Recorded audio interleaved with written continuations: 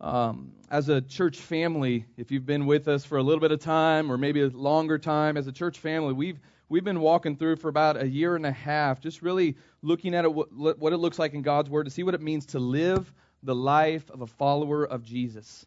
And so what we did is we looked at Jesus first, right? We opened up the Gospel in Mark and we walked through verse by verse and we saw the life and ministry of Jesus. We saw Jesus teach, we saw Him heal, we saw Him serve and love.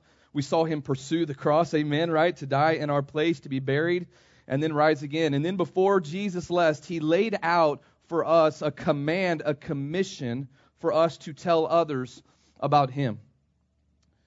And we read all throughout Mark and throughout the Gospels that the life that Jesus is calling you and me to live, we read all of that. Followers of Jesus, church, are to see and imitate His life and point others to Jesus.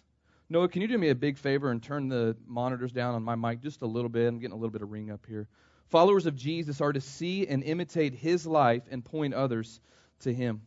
And then we looked at Luke chapter 11 to what is commonly known as the Lord's Prayer. And again, we spent weeks going through it verse by verse, learning from Jesus as He taught His disciples how to pray.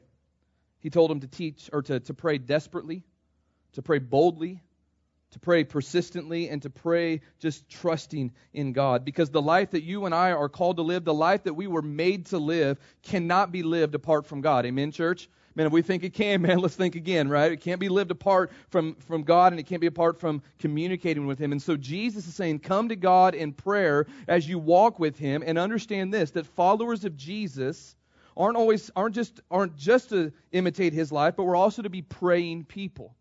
And if you want to see how healthy you are as a follower of Jesus, look at your prayer life, because we're to be praying people.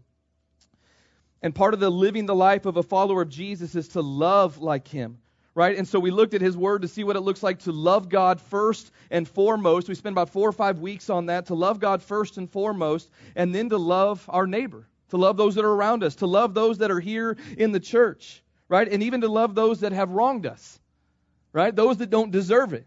Because Jesus, when we were the least deserving, He first loved you and me. Amen? Right? Let's try that one again. When we were least deserving, He loved you and me first. Amen, church? Right? And as followers of Christ, we too were to love Him first with all we are, and then we're to love anyone that God places in our path.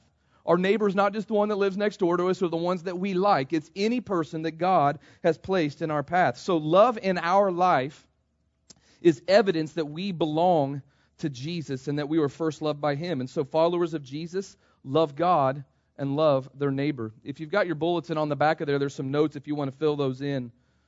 But followers of Jesus are to imitate His life, point others to Jesus. We're to be praying people, and then we love God and love our neighbor. And for the last 4 weeks, we really focus on our personal relationship with the Lord. Church, we have a God that is above all.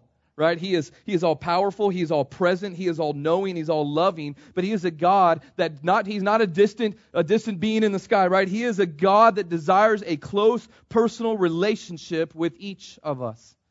It wasn't that long ago I visited with a gentleman in our community that just said, no, God doesn't have time for me. Right? God doesn't have time for me. He'll check on me if I'm doing something wrong or high-five me every now and then, but God doesn't have time for me. And we saw God is completely different than that. He is intimately involved in our lives. And for us as Christians, a lot of times when we think about our life as Christians, we think about what can we do, right? What do we do as Christians? We think about the doing and serving and the sacrifice and being obedient, but being a follower of Jesus is not first about those things. It is first about being with God. It's first about being with Jesus.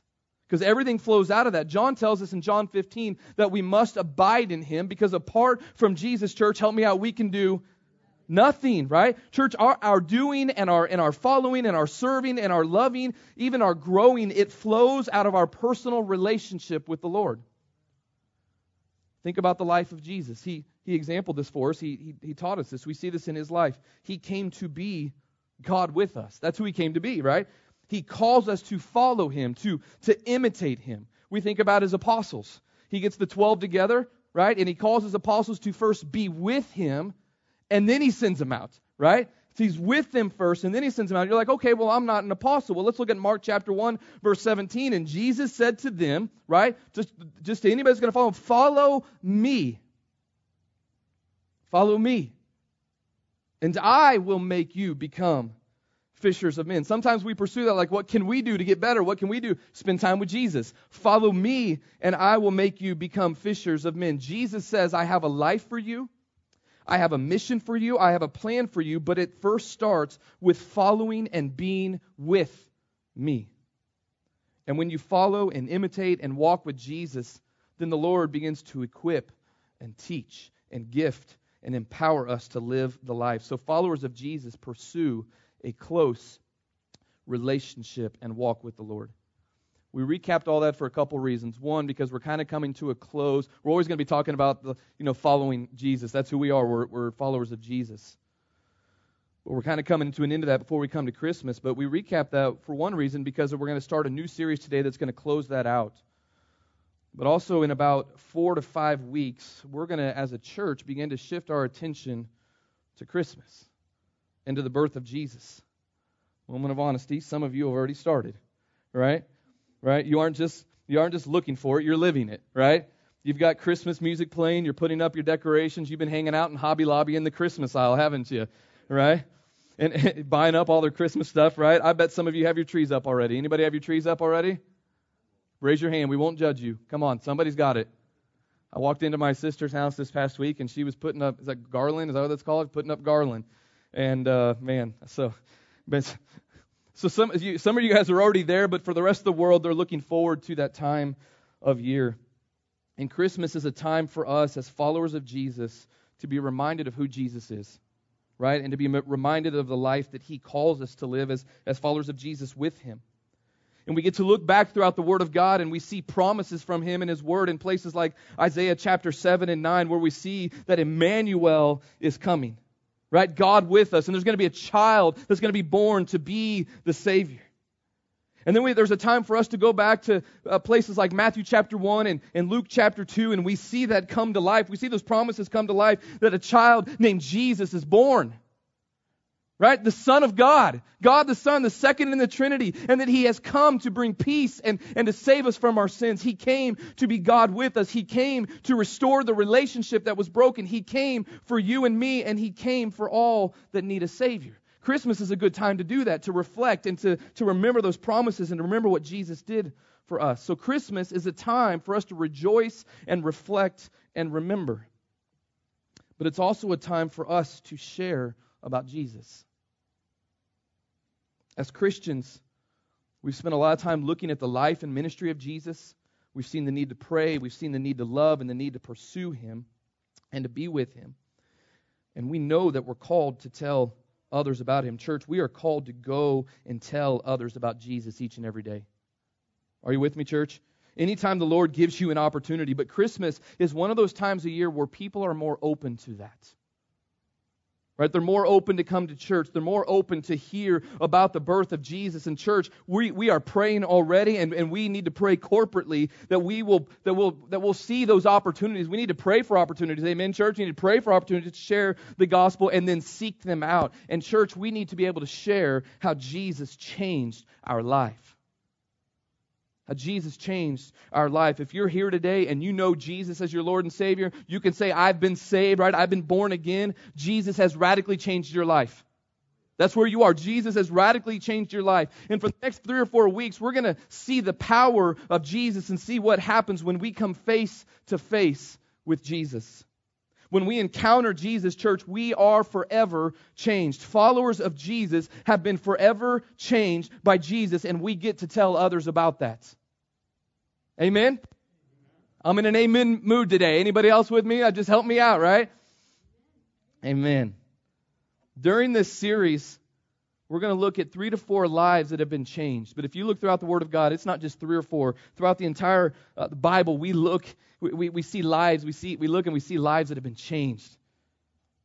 We look into this room, we look into our families, and we see lives that have been changed. We think about you and me and those that are listening in online today.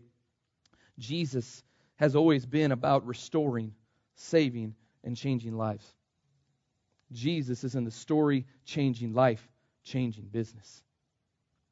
And so let's see this change and get excited about being used by God and about introducing others to the best relationship they will ever have.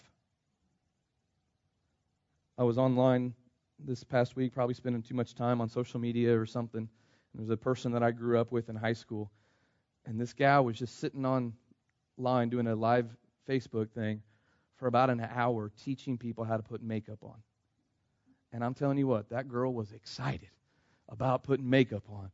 So I started no, I'm just kidding.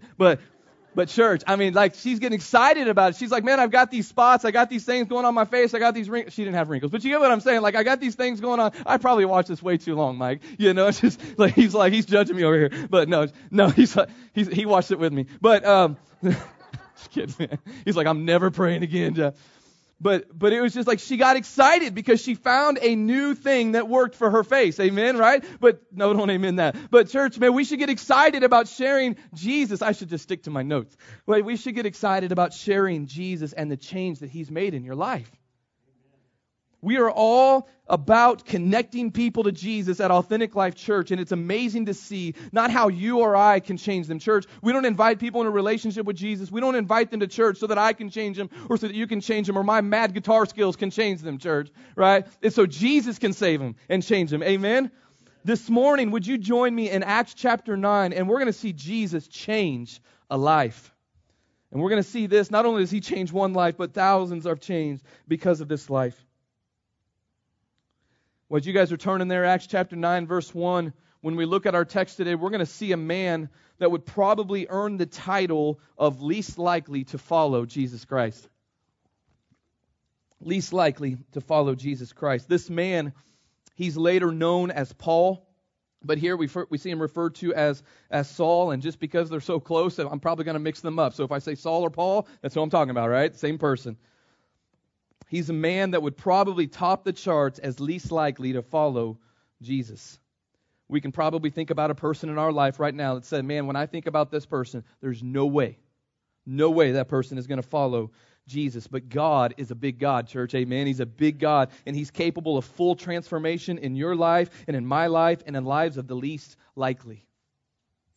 Usually when we think about Paul, we think about a man that is known for being used by God in many ways. He was a church planter. He was a missionary. He was an evangelist. And God used him to author many of the books of the New Testament. And he's used by God to really be involved. And God used him to tell others about Jesus. And we see many, thousands probably, come to know Christ because he was obedient to the commands of Jesus. But you look at the beginning of his story when we first see him in Scripture, and you might think, man, no way. There's no way that man is this man. There's no way. Right? This man was growing up. He was a religious guy. He had great training, great education. He learned from the top teachers of the Pharisees.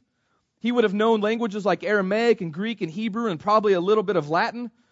He would have had a lot of the Old Testament memorized. He was moving up in the ranks, church, right? He's moving up in the ranks in both knowledge and influence. You don't have to turn there, but in Acts chapter 8, we see Saul.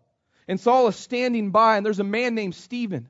And Stephen was a man that we really would refer to him as one of the first deacons, right? And he's a godly man full of the Holy Spirit. And he's out telling people about Jesus, right? And he gets arrested. And here's what ends up happening to him. He's stoned to death for telling other people that Jesus was the Messiah. A godly man stoned to death.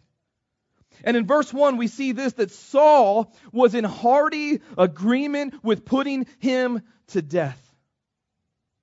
Saul had it out for Christians. John MacArthur, a commentator, describes Saul as having a murderous hatred for all believers of Jesus. We're not just talking about, like, we don't like him, I'm going to say something bad about him on Facebook. We're talking murderous thoughts and actions towards Christians. Still in chapter 8 and verse 3, the Bible says, but Paul, listen to this language.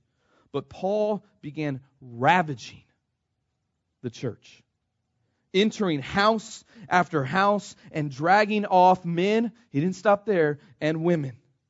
He would put them in prison. This man wanted to stop these people from talking about Christ by whatever means necessary. He was okay with injuring them, devastating them, ruining them. It wasn't just men, right? We kind of have that code, right? Where we'll go after the men but not the ladies, right? It's men and women. His persecution was after all of them. And we come to Acts chapter 9, and this is where we're going to spend our time today. And right away in verse 1, we see a continuation of Saul's heart and his hatred for Christians. In church, I don't use that word hatred lightly. when it's in your heart that you're in agreement with a man being stoned to death for doing nothing wrong, that's hatred. Normally we would read through the entire passage as a church. We would stand and do that. It's a little bit longer, and so we're not going to do that today. But we are going to read verse by verse through this and see what God has for us this morning. Would you guys join me in prayer? Father, we love you. We thank you, God, that we get to come in here today. As Mike was talking about and praying earlier, God, we have freedom to do that. We thank you for those that, again, we pray for them that have sacrificed. Some gave the ultimate sacrifice. Some of them are still suffering today. Some of them haven't done it yet. But God, we lift them up to you. And we thank you that we have the freedom to come in here and sing, worship, and pray, and gather together. So God, you know what's going on in our lives today. You know our struggles. You know our pains. You know our joys, our victories. God, but we know that you're there with us each and every step. God, you also know our neighbors. You know our coworkers. You know our fellow classmates. You know our friends, our family. Those that don't know you, you know who they are. And you've placed us in their life on purpose. Because you're a sovereign God. So God, we pray today that we would be encouraged as we read and we see how you changed a man's life. And be encouraged to go out and share the gospel with other people. In Jesus' name, amen. Amen. When we look at Acts chapter 9, we see this hatred out of Paul for the followers of Jesus. In the beginning of Acts chapter 9, read that with me. Acts chapter 9, beginning in verse 1. It says, Now Saul, still breathing threats and breathing murder against the disciples of the Lord, went to the high priest. And he asked for letters from him to the synagogues at Damascus, so that if he found any belonging to the way. So when it says belonging to the way, Jesus says, I am the way, right? So if you're followers of Jesus, any of them that are followers of Jesus, they belong to the way. If he finds any of those, both men and women, he might bring them bound, or your translation might say, bring them in chains to Jerusalem.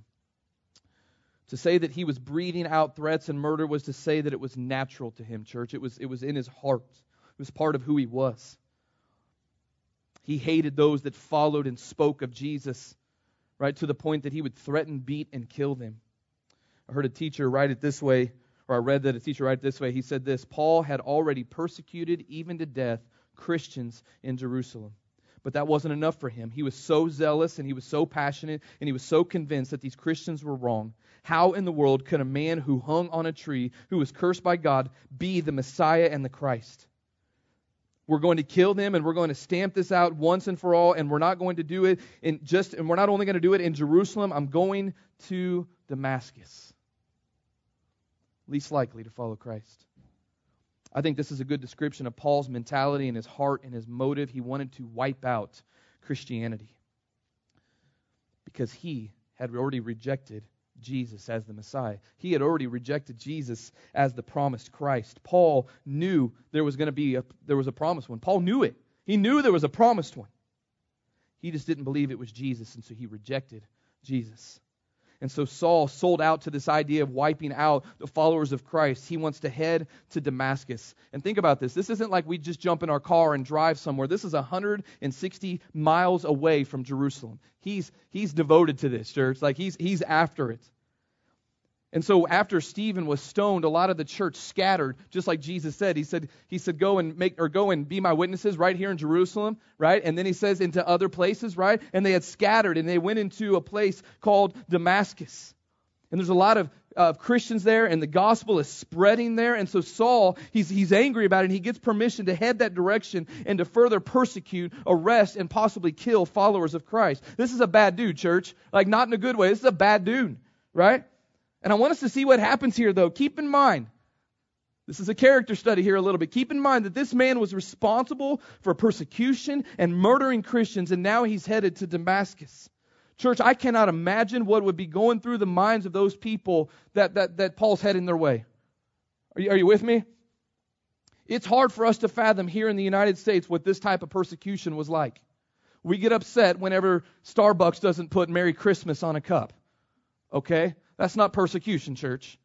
That's an opportunity for us to talk to them about Jesus, okay? That's not persecution. Man, I've had, anybody have any friends, missionary friends that have given their life, have died because of the gospel going and sharing because of persecution. It's hard for us to understand in the United States what it was like, but Saul is heading their way. Look at me at verse 3. As he was traveling, it happened that he was approaching Damascus, and suddenly a light from heaven flashed around him, and he fell to the ground. And he heard a voice saying to him, Saul, Saul, why are you persecuting me? It's important to understand what's being said to Saul here. The voice says to him, why are you persecuting me? Who is this voice? If we look ahead to verse 5, we find out that it's Jesus, right? The resurrected Jesus. He's in the presence of Jesus. Saul is. And he's knocked off his feet, and he hears this voice that says, why are you persecuting me? This is a really good word for us this morning, church. 1 Corinthians 12 tells us that once we are in Christ, once we are saved and we trust in the Lord, right, and we're saved, we have that, we're part of His body, the Bible says. We're part of the body of Christ. We're part of that family. And there's an inseparable union that exists between Jesus and those that follow Jesus. Do we get that this morning? Right? There's not this division. Right? There's an inseparable union that exists between Jesus and those that follow Him. That's a good word this morning, church. Right? No matter what you're walking through this morning or whatever is going on in your life, there's an inseparable union between you and the Creator of the universe. The moment of our conversion, where we follow Christ, we are His and He is ours. Man, that's good news. And if there is an attack or a persecution toward us, it's an attack on Jesus Christ Himself. So Jesus says, why are you persecuting me? This is my body. This is my family. Why are you persecuting God and His church? Why are you trying to wipe out the truth of who I am? Verse 5. And he said, who are you, Lord? Who are you, Lord? It's an interesting response here, knowing that he had rejected Jesus. When Saul calls him Lord, it's basically a term of respect and fear. This dude had just been knocked down on his tushy, right, and put in his place. And he said, who are you, Lord? And he says, I am Jesus, whom you are persecuting. And listen to this. He just gives them instruction. Get up, enter the city, and be told what you must do. The men who traveled with him stood speechless, hearing the voice, but seeing no one. Saul got up from the ground, and though his eyes were open, he could see nothing. And leading him by the hand, they brought him into Damascus, and he was there 3 days without sight, and neither ate nor drank. So here was Saul. He's headed into town, right, to put a stop to the church, to put a stop to the followers of Christ. Right, he has this group of men with him. He's got these guys traveling with him. We don't know the exact amount of men, but we know that they were all headed with him to gather, to persecute, and possibly kill followers of Jesus. That's what's happening. And Saul is suddenly surprised by this light and a voice from heaven, and he trembles and falls to the ground. Here's the thing, church. God had a plan for Saul's life. But Saul so far had rejected Jesus. But we see here, God is going to get Saul's attention, isn't He? Right? He's getting it. Sometimes God speaks to us, right? He reaches down to us and He gets our attention when we least expect it. Anybody have that story where God just kind of reaches down and gets our attention? Some in here may have the story where Jesus kind of grabbed their attention when they were least expecting it. Saul has that moment. He's in the presence of the Lord. He's knocked to the ground and he hears from Jesus. Side note, church. When God speaks, pay attention. Amen? When God speaks, pay attention. It might be through the Word of God. It might be from your quiet time where you're studying the Word of God. It might be through prayer time. Maybe it's internally. Maybe through it's another Christian that's speaking God's Word into your life. But listen and respond when God speaks, church. Amen? We got to listen and respond. Saul had an encounter with the Lord of Lords and Kings of Kings, and he tells him, I'm Jesus that you're persecuting. Right? So get up. I love it. Jesus is like, man, I'm in charge, man. Like, get up and enter the city, and it'll be told what you must do. He didn't even tell him what he's going to do. Just go. Here's the cool part. There's not one person in here that has the exact same story. We're all born in different places, right? We all have different stories, upbringings, personalities. We've all got that. We all got different stories of how we came to Christ, different ages, different upbringings, different life circumstances. I've met some people with some pretty amazing stories. Anybody? Sometimes, don't get me wrong, any time that Jesus saves you is an amazing story. Amen, church, right? When I was in Kansas City, I was an associate pastor at a church, but I also worked doing collegiate work. So I'd go into these campuses and start Christian ministries and get them connected to the church and kind of be a missionary for them. And when I was doing that collegiate work, I was at a campus in Kansas City, and there was a young Muslim gal that I had met, and she got saved. It was this great story. A young Muslim gal, she was deathly ill. Deathly ill. The only hospital that she could get into to help her with her illness was one of Christian faith. Listen to this. She saw a picture of Jesus on the wall before they knocked her out. She wasn't looking for Jesus. She wasn't looking for change. She wasn't looking for salvation. But she had a dream. And in that dream, the Lord spoke to her, and He made it clear that she was following a false god. False teaching. I've got missionary friends that are over serving in the Middle East area where they're serving and they're teaching and they're being missionaries to those that are of the Islam faith. And I'm going to tell you, I've never heard one of them not tell me, Jeff, pray. They tell me this all the time. You guys may have heard this. Pray that God would speak to them in a dream. I don't know what it is, but that's what God does there. Without going into all the details, this lady woke up and asked Jesus to forgive her and save her. She met Jesus, and He changed her life. We've had some pretty amazing stories from people in this room. A couple weeks ago, we did the Lord's Supper, and that led to a little guy, big guy, coming up to me and asking me a question about the Lord's Supper. I sent him to his dad. He and his dad started talking. I get a text message from his dad later that says, guess what? He gave his life to Jesus.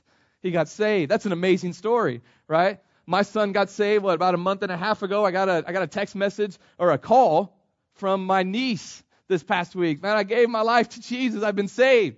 Man, they're all amazing stories. We have these amazing stories from people in this room, or maybe people that God has used our church to reach. Jesus has just changed their story and changed their life. Amen, church? Man, but Paul definitely had a story that I've never heard from anyone. Right? Maybe you had a moment where you're walking from Tucson to Phoenix, and God just knocked you on your tushy and He spoke to you when you got saved. Maybe that happened to you. I'm not going to put God in a box, amen, right? But that wasn't my story, right? But we all have different testimonies of how we came to Christ. But we all have one thing in common. If you know Christ, if you've been saved, you turn to Jesus. You met Jesus and you turn to Him. Because it's only in Jesus that there is salvation. The Bible says there is salvation in no other name by which we can be saved. Salvation comes when we turn to and believe in Christ. And I love this. Listen to this. It's not like we just get a little bit better, right? It's not like we just get a little bit better. We're doing okay. Now we got Jesus. Now we're rocking it, right? It's not that at all. 2 Corinthians 5:17 says this. Therefore, if anyone is in Christ, if you've been saved, right? If you're in Christ, He's a new creation. He doesn't just make your life better. He gives you a new one. The old has passed away, and see, the new has come. The Lord calls us to turn to Him and to follow Him. And when we do, we see that Jesus is in the life-changing business. Through Him alone is salvation, and through Him this new life is available. The moment we come to Christ is often referred to as being converted. In your Bibles, it might say the conversion of Saul, or does your Bible say that, like Paul's conversion or something to that sort? The word converted or conversion simply means to be transformed or be changed. That's what that word means. And here in a biblical sense, it's reference to one being saved, a person giving their life to Christ, and their life becomes radically changed. They have a new life in Christ. It signifies a change in our life, church, from wrong to right, from dark to light, from death to life. I'm glad I got that out right. That was kind of tricky. From sin, right, and having an incomplete or false teaching of God to the truth of Jesus and the Word of God. And so when we encounter Jesus and when we're saved, your life is converted. It's transformed, church. Right? And we see here this moment that Saul has a personal encounter with Jesus, and he's transformed forever. And here's the crazy thing. We don't have all the details of the conversions with Jesus. We don't know if he said a certain prayer. We don't know if he did the hokey pokey. We don't know what he did. We know that he met Jesus and he was saved. Amen, church, right? right? We know that he had an encounter with Jesus and he was changed forever. And when we look back to our text, by the way, the hokey pokey doesn't save you, just so you know. All right. And we look back to our text, we see Jesus give Saul instructions. Now, listen to this. Jesus says, get up and go, and then I'll tell you what to do. Think about the change. Saul had rejected and refused Jesus. He wasn't going to listen to anything that he said. And now guess what? Saul no longer rejects Christ. He's following him. Because Saul is no longer led by his dark heart and his unbelief. He's no longer led by his hatred for Jesus and Christians. Right? He had an encounter with Jesus, and Saul recognized Jesus as Lord, and he immediately follows him. Here's the reality, church. Sometimes we say, let's make Jesus Lord of our life. That's bull hockey, church. I don't know if that's okay to say like from here or not, but that's just not true. He's already Lord. Right? Do we recognize him as Lord? Right? Do we follow him as Lord? And that's what he does. Who came up with the term bull hockey? Is that a bad thing? I hope not, because I've said it 3 times now. And he immediately follows him. Saul wasn't expecting it, but Jesus says it's time. And he had set out, think about this, he had set out to persecute, kill, and now all of a sudden, after his encounter with Jesus, his life and thousands of others' lives are changed forever. Because Jesus intervened. Jesus used this certain road to Damascus experience for Saul. For you and I, it may have been the Lord may have used a message in church. Maybe it was a song. Maybe it was your just time of study. Maybe you just were at a breaking point and you reached out to God. Maybe it was like my grandfather. God used Billy Graham. My grandfather had heard over and over and over again about Jesus. Grandma told him over and over and over again about Jesus, wanted him to go to church, and either Grandpa didn't have time, he didn't care, maybe he rejected Jesus. I don't know what was going on in my grandpa's heart. But God used Billy Graham, gave him the words to say. But it wasn't Billy Graham.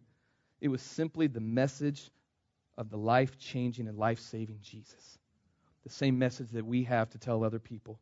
And Grandpa was saved. It was so funny. I remember hearing the story from my grandma where Grandpa just kind of gets up and they're in this big old auditorium, like a football field deal, and he grabs Grandma's hand and she's like, I'm already saved. You're going with me, and they just went forward, and Grandpa was saved and changed. And listen to this. Just listen to this transformation. Grandpa began to walk with the Lord. And he told my dad about Jesus, and he taught him how to walk with the Lord. And my dad taught me about Jesus and taught me how to walk with the Lord, and I get to teach my kiddos about Jesus and how to walk with the Lord. Jesus changes lives and changes generations, church. And he uses many ways to draw people to himself, right? The Holy Spirit does that. God is not limited on how he draws you to himself. It could be through a dream. It could be through a message. It could be through a lot of different things. But it's God doing it. But however you came to Christ, Jesus initiated that when he intervened. He came when we didn't deserve it, right? He died and carried your sin. He wants to make you clean, and he's calling you to him. We see it here and we see it in others' life. God's transforming power. We do get that, church, don't we? That it doesn't have anything to do with us, like he started this whole thing. Are you with me, church? We move into verse 10. We see another side of this radical change in Saul's life. We meet a man named Ananias. Ananias is a godly man in the city of Damascus. Keep in mind this. Saul is breathing threats and murder against followers of Jesus. That's what he's doing. The people in Damascus, they knew who he is. They know who he is. They know what he's done. They know he's on his way. But they don't know that Saul has met Jesus. Verse 10. Now there was a disciple. A disciple means that he's a follower of Christ. He's a student. He's a learner. He believes in Jesus. He's at Damascus named Ananias. And the Lord said to him in a vision, Ananias. And he said, Here I am, Lord. Notice he says that he's a disciple. He's a follower of Christ. And the Lord calls his name and he responds and says, Here I am. What a great response. When we know that the Lord is speaking into our lives, we respond, Here I am, Lord. He doesn't even know what God's going to ask of him yet. Here I am, Lord. And the Lord said to him, he tells him something big, get up and go to the street called Straight. Really unique names. And inquire at the house of Judas for a man named Tarsus named Saul. And I can just imagine being Ananias at that moment. It's like, well, I know I said, Here I am, Lord, but let me take a couple steps back. But he doesn't do that, right? Here I am, Lord. He says, I want you to go find this man from Tarsus named Saul, for he is praying. Are we sure we're talking about the same Saul, right? And he has seen in a vision a man named Ananias come in and lay hands on him so that he might regain his sight. I love what happens here. It's a moment of authenticity in his response to the Lord. Check this out. God's okay with us coming to him with our fears. Amen, church? He's good. But Ananias answered, Lord, I've heard from many about this man, right? How much harm he did to your saints. And the word saints there is speaking of Christians. What he's done to your saints at Jerusalem. And now here he has the authority from the chief priest to bind all who call on your name. Ananias is sharing his concern and his fear with God. But the Lord calms him down. The Lord said to him, go. For he is a chosen instrument of mine to bear my name before the Gentiles and kings and the sons of Israel. He doesn't leave anybody out. For I will show him how much he must suffer for my name's sake. It makes sense that Ananias would respond like that, doesn't it, church? Because he would have been someone that Saul would have been targeting. Saul's coming in. He's going to go for these leaders, right? He's going to go for these guys. Ananias was a man of God, well respected among other Christians. So there's no doubt that Saul would want to shut him up or make an example out of him. But God says, Ananias, trust me. I got this. Do we need to hear that this morning? Jessica and I are going through some stuff with our family right now, and we just need to hear God say, trust me, I got this. Anybody need to hear that this morning? Here I am, Lord. And just hear him say, trust me, I got this. God says, I'm the life changer. And I'm going to use this man. He will be a witness before Gentiles, before kings, before Israel, right? He will be used by me in ways you can't even imagine. The Lord is telling them, I know that he's currently known as the persecutor and the one bringing suffering, but he will be on the other end. Saul will be persecuted and suffer for the advancement of the gospel.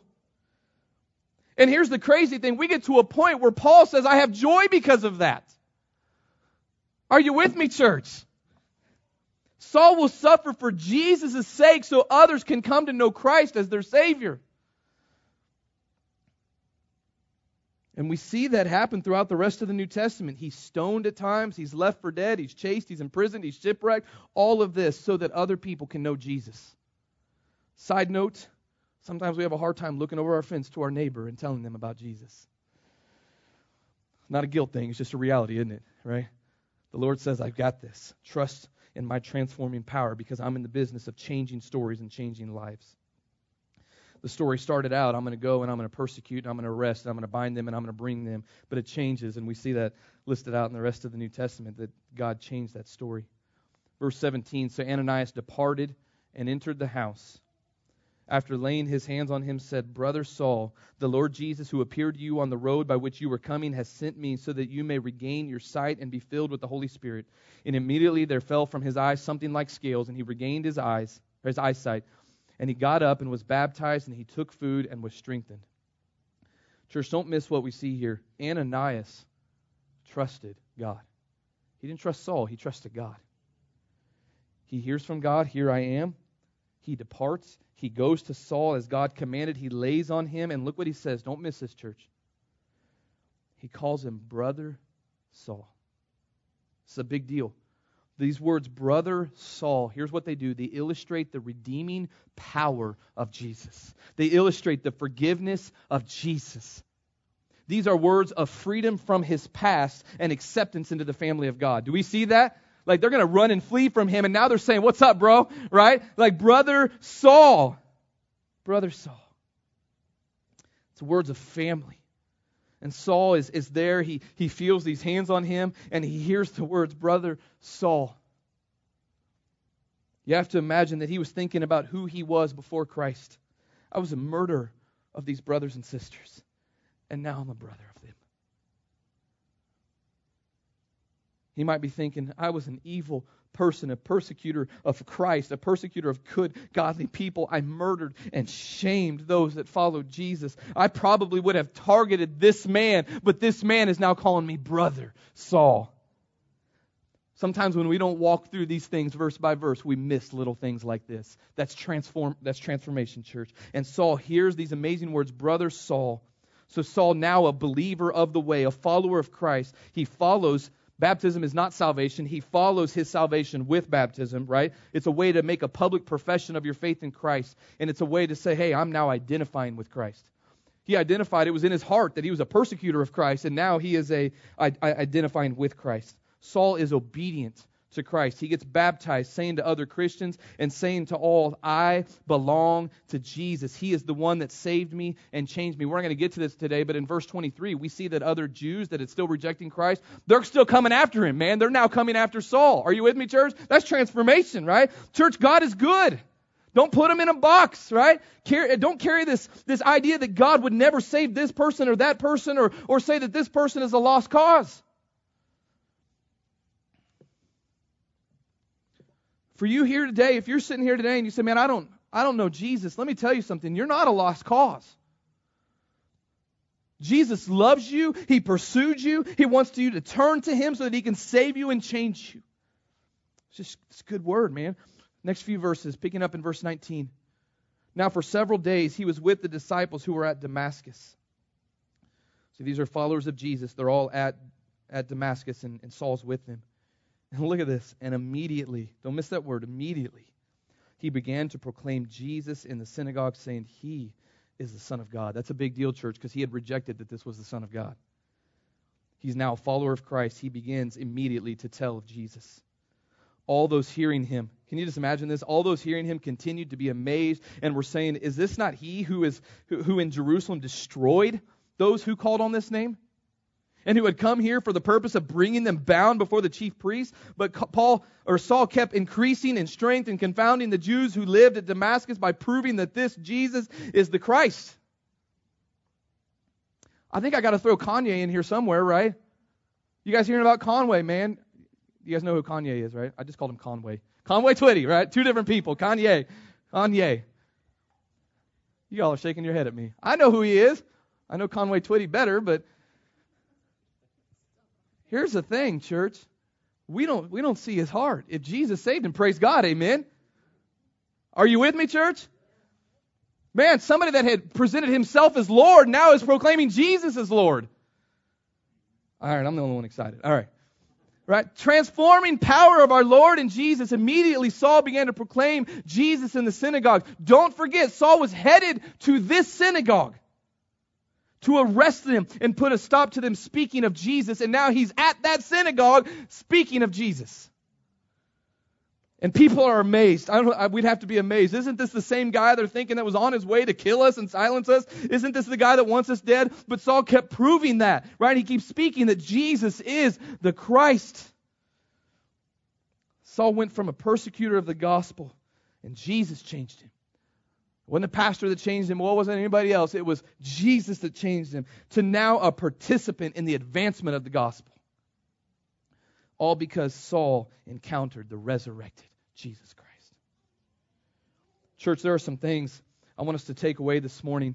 Whether you're sitting here and you know that you're a follower of Christ, or maybe you're here and you've not given your life to Jesus, these are things that you need to hear this morning. What I'm about to say.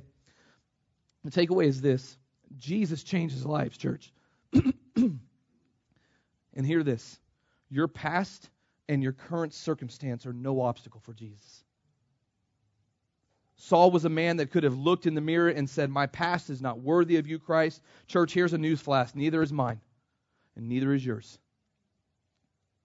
Ananias knew Saul's story and his hatred, but he trusted God that even God could save Saul. Or Saul could even save Paul. You get what I'm saying. Let me write this into this again. Justin, I need you to finish for me, man. God was trusted by Ananias that he could save even Saul. Church, there are people in our lives. We know their story, and we get this crazy idea that there's no way. So we don't pray for them. We don't look for the opportunity. We don't go and tell them. The amazing reality is this: your past and their current life and your current life are no obstacle for Jesus. If you're here today, you might think the same thing. I'm no good. I'm a lost cause. Jesus says, I got news for you. Your past and your current life are no obstacle for me. Turn to me. Believe in me, and I will save you and change you. No one in here or in your life is beyond the reach of Jesus, church. What does Paul call himself? The chief of sinners. There are people in your lives that need to know of Jesus, and God has placed you in their life on purpose. They need the change that only He can offer. So will you use your story? Will you use your story, and even the story of Saul, to encourage you to tell others about Jesus? Saul rejected Jesus. He was the chief of sinners, and Jesus changed his story and changed his life. So church, he can save your life. He can save your neighbor's life, your family member, your boss. He can save your enemy's life. Isn't that good? Isn't that a good word, man? Pray that God would use you this week to see others come to know Jesus Christ and trust in his power to save and change them. And if you're here this morning and you don't know Jesus, man, listen to Jesus when he says, follow me. Because he can transform your life. He's ready to give you a new life. Let's pray.